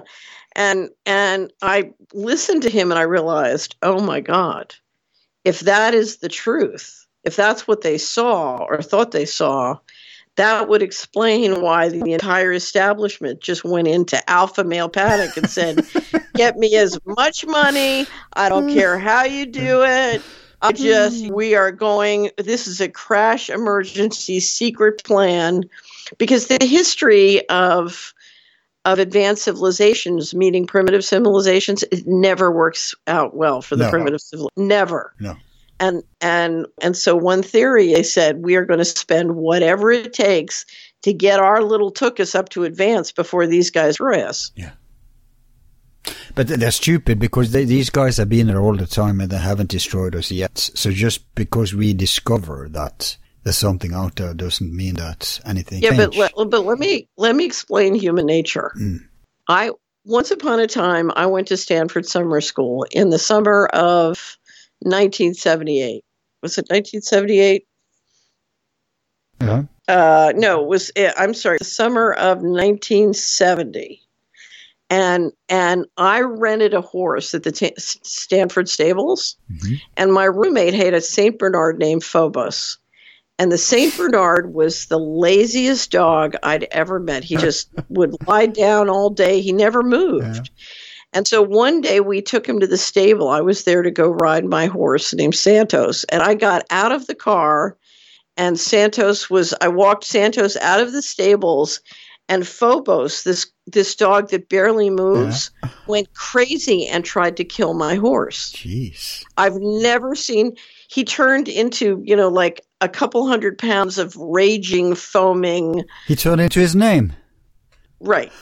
Exactly. And I realized it was because for the first time in his life, he saw a dog bigger than he was. Right. And I think what happened was, you had a reaction, or my theory is, you had a reaction of fear and sort of alpha male panic that would explain the explosion of fraud that happened in the 80s. Yeah, could be. Anyway. But they're still stupid. Even if that's what happened, they're still being stupid. No, they're not. Well, that's a whole longer conversation that we should have. But what I would recommend is you get a copy of Norm Burke's The Ring of Saturn. It's a fascinating book. And, of course, when you now read stories about the Voyager going by Saturn, they say something happened and the camera shut off and it was broken, wasn't working. Exactly. I think Richard Hoagland has reported about this too. I think I've heard, that's where I first time heard about it. But it dovetails with all the weird anomalies. I'll give you one example. And this is a matter of fact. You can see it yourself. There's published pictures, I think it's NASA pictures, where you can see huge objects, lack of a better term, objects going into the sun. And sometimes coming out on the other side. Really? Huge. Planet-size objects, almost. So, if I didn't know about this thing, I would be much more skeptical to the story about the huge stuff at the Rings of Saturn. But I already knew there's stuff like that out there. Right. And God knows what it is, who it is, whatever it is. But if it's operational, I can see the panic, yeah. Well, I think it's fair to say that there's a lot going on in the galaxy. Yeah. Or like we used to say, between Earth and heaven. Yeah. We when I was down in the Australian outback, we took two groups down to Uluru in May and had a marvelous time. Richard Dolan came down. It was Richard Dolan, myself, and Jason Bawden-Smith. And one of the things we did twice, the first week and the second week, is they have this wonderful dinner. It's this 4-course dinner under the stars at night out in the middle of the outback. And you hear stories from the Aborigines. And one of the stories is that the stars... Oh, wait a minute. This is, you hooked up with Gordon White too, right? Yeah, Gordon was there. He told me about this before it happened. When he interviewed me, he said this was going to happen. Okay, cool. Go on. Yeah, and it was fabulous because we had Gordon and several other people who were very knowledgeable about ancient history. And so the discussions were absolutely fascinating. Anyway, so we're sitting under the stars, and the story is that actually the stars are campfires in the heavens where our ancestors are waiting for us to join them. That's beautiful. Right. It's all a matter of perspective, I guess. But I think it's a perfect end to the show today. As usual, we leave them with more questions than answers. But that's the way of development, of evolution, isn't it? Yeah. Absolutely. Yep. Absolutely. Anyway, I think you'll really enjoy Joseph's new book. Oh, yeah. I'm so looking forward to it. Yeah, it's really... Because I didn't know what it was about, because last time I talked with him, I had him on not long ago, but that it wasn't out then, so it was a big secret. But it's a continuation of the last one, which was about Hess, right? Well, it has some references to Hess. He really needed to do Hess first. Yeah. But I don't want to give it away. You just have to read it. I think it's the best book ever written on mind control so far. Okay. That's saying something. Is Richard Dolan's False Flag book out yet? Do you know? Not yet, but... Because that's taking forever. Well, they just keep happening, and he keeps trying to keep up. He stopped and he did that documentary, which was fantastic, for Gaia. Yeah. And he's trying to negotiate out the 5 that they wouldn't publish. He said they were the 5 best. Wow. So, yeah. Because they're controlled, or why wouldn't they publish it? I'm assuming they were too controversial. Right. I'm assuming. I don't like Gaia TV. Well, that was a wonderful series, though. Yeah, sure. A Richard Dolan production doesn't matter where it's sent. I mean, it's going to be good. That's true, yeah. The other thing is The Minds of Men. True Stream Media has now published The Minds of Men. And that is a must-watch, Al. Absolutely must-watch. It's fantastic. I've heard that title, Minds of Men. It's the website is themindsofmen.net. Yeah. It's absolutely fantastic. It's very long. It's 3.5 hours.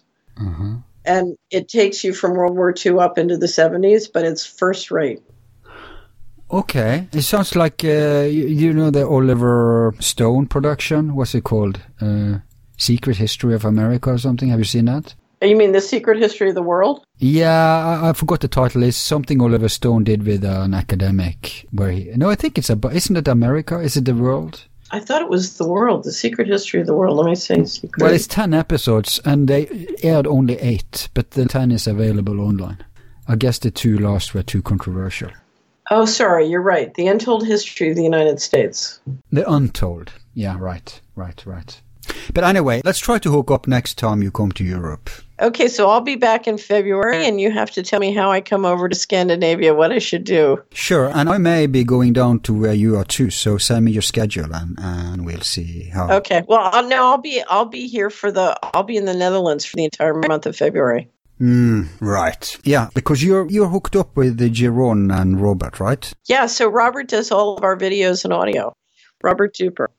Mm-hmm. He's got a website for his video company. Okay, cool. Well, also, I just want to say, the secret space program stuff, what's happening there, nothing has been going on for a while, and we all know what happened to it. And well, we were going to do an out-of-control online webinar thing, joint with Solari, and frankly, what happened was I got hacked, and then my other company got audited, and they got, wow. We all got the attack, the wave of attack, and frankly, Robert has a 2-year-old and you've got a 3-year-old, and they're digesting having a baby. Right. Yeah. No, but that's understandable. So they're good. Excellent. Okay. So, I'm often in Belgium, but that's a stone throw away from Holland. Sometimes I even go through Holland. Well, but if I come tour Scandinavia, where should I go? Well, it all depends. If we didn't have to think about anything, then if you have to think about people and organizing and all that changes stuff. But if it was like top choice, I'd say Copenhagen in Denmark. Pretty cool. So I've been in Sweden. I've just never been in Denmark or Norway. Where in Sweden? I've been in Stockholm and let me get the name. Stockholm isn't too bad. Is it Gothenburg that I've been? Yeah, it's Gothenburg. Yeah, Gothenburg. My brother used to live there. But the interesting thing is that Iceland. Mm-hmm. Now, Iceland has volcanoes and mountains. Denmark is flat. It's farm country. Sweden is forests and farm. Finland is forest and lakes. Uh-huh. And Norway is all of that. Norway has all those landscapes. So for tourists, Norway is always best. I wouldn't recommend Norway for other stuff than just that. If you want to know what you're going to party, you go to Sweden, not Norway. But the problem with Norway is that everything is expensive. Right. They say we are the richest country and all that. Yes. But on the other hand, we're also the most expensive country. Right. So people never think about both ends, right? You have to think about both ends. So anyway, so I think for your tourist experience, I think West Coast, northern Norway even, in the summer, don't come in the winter. 100 years ago, the royalties of Europe used to come here and experience this stuff. Uh-huh. Oscar Wilde, Kaiser Wilhelm, Aleister Crowley, everyone came here. Right. To see these things. But now nature isn't that high in stock anymore, and I guess we have other distractions. Yeah. So that I would do for sure. Maybe even a cruise on the coast, see the fjords, all that stuff. You were in Australia, but you went in New Zealand, were you? Yeah. I stopped in New Zealand for a week on the way back. Okay. Because Lord of the Rings, you've seen those movies? Yeah. When he wrote that, what he had in mind and what they emulated in the movies, although they did use New Zealand landscape, but he had in mind Norwegian landscape. That's what they tried to imitate in. Okay. And because Peter Jackson is Australian, so he went to New Zealand to do this. Right. Well, I've certainly seen the pictures of how beautiful Norway is. Yeah, so it's Argentina, Norway, New Zealand. We have like these kinds of nature landscapes. So. Right.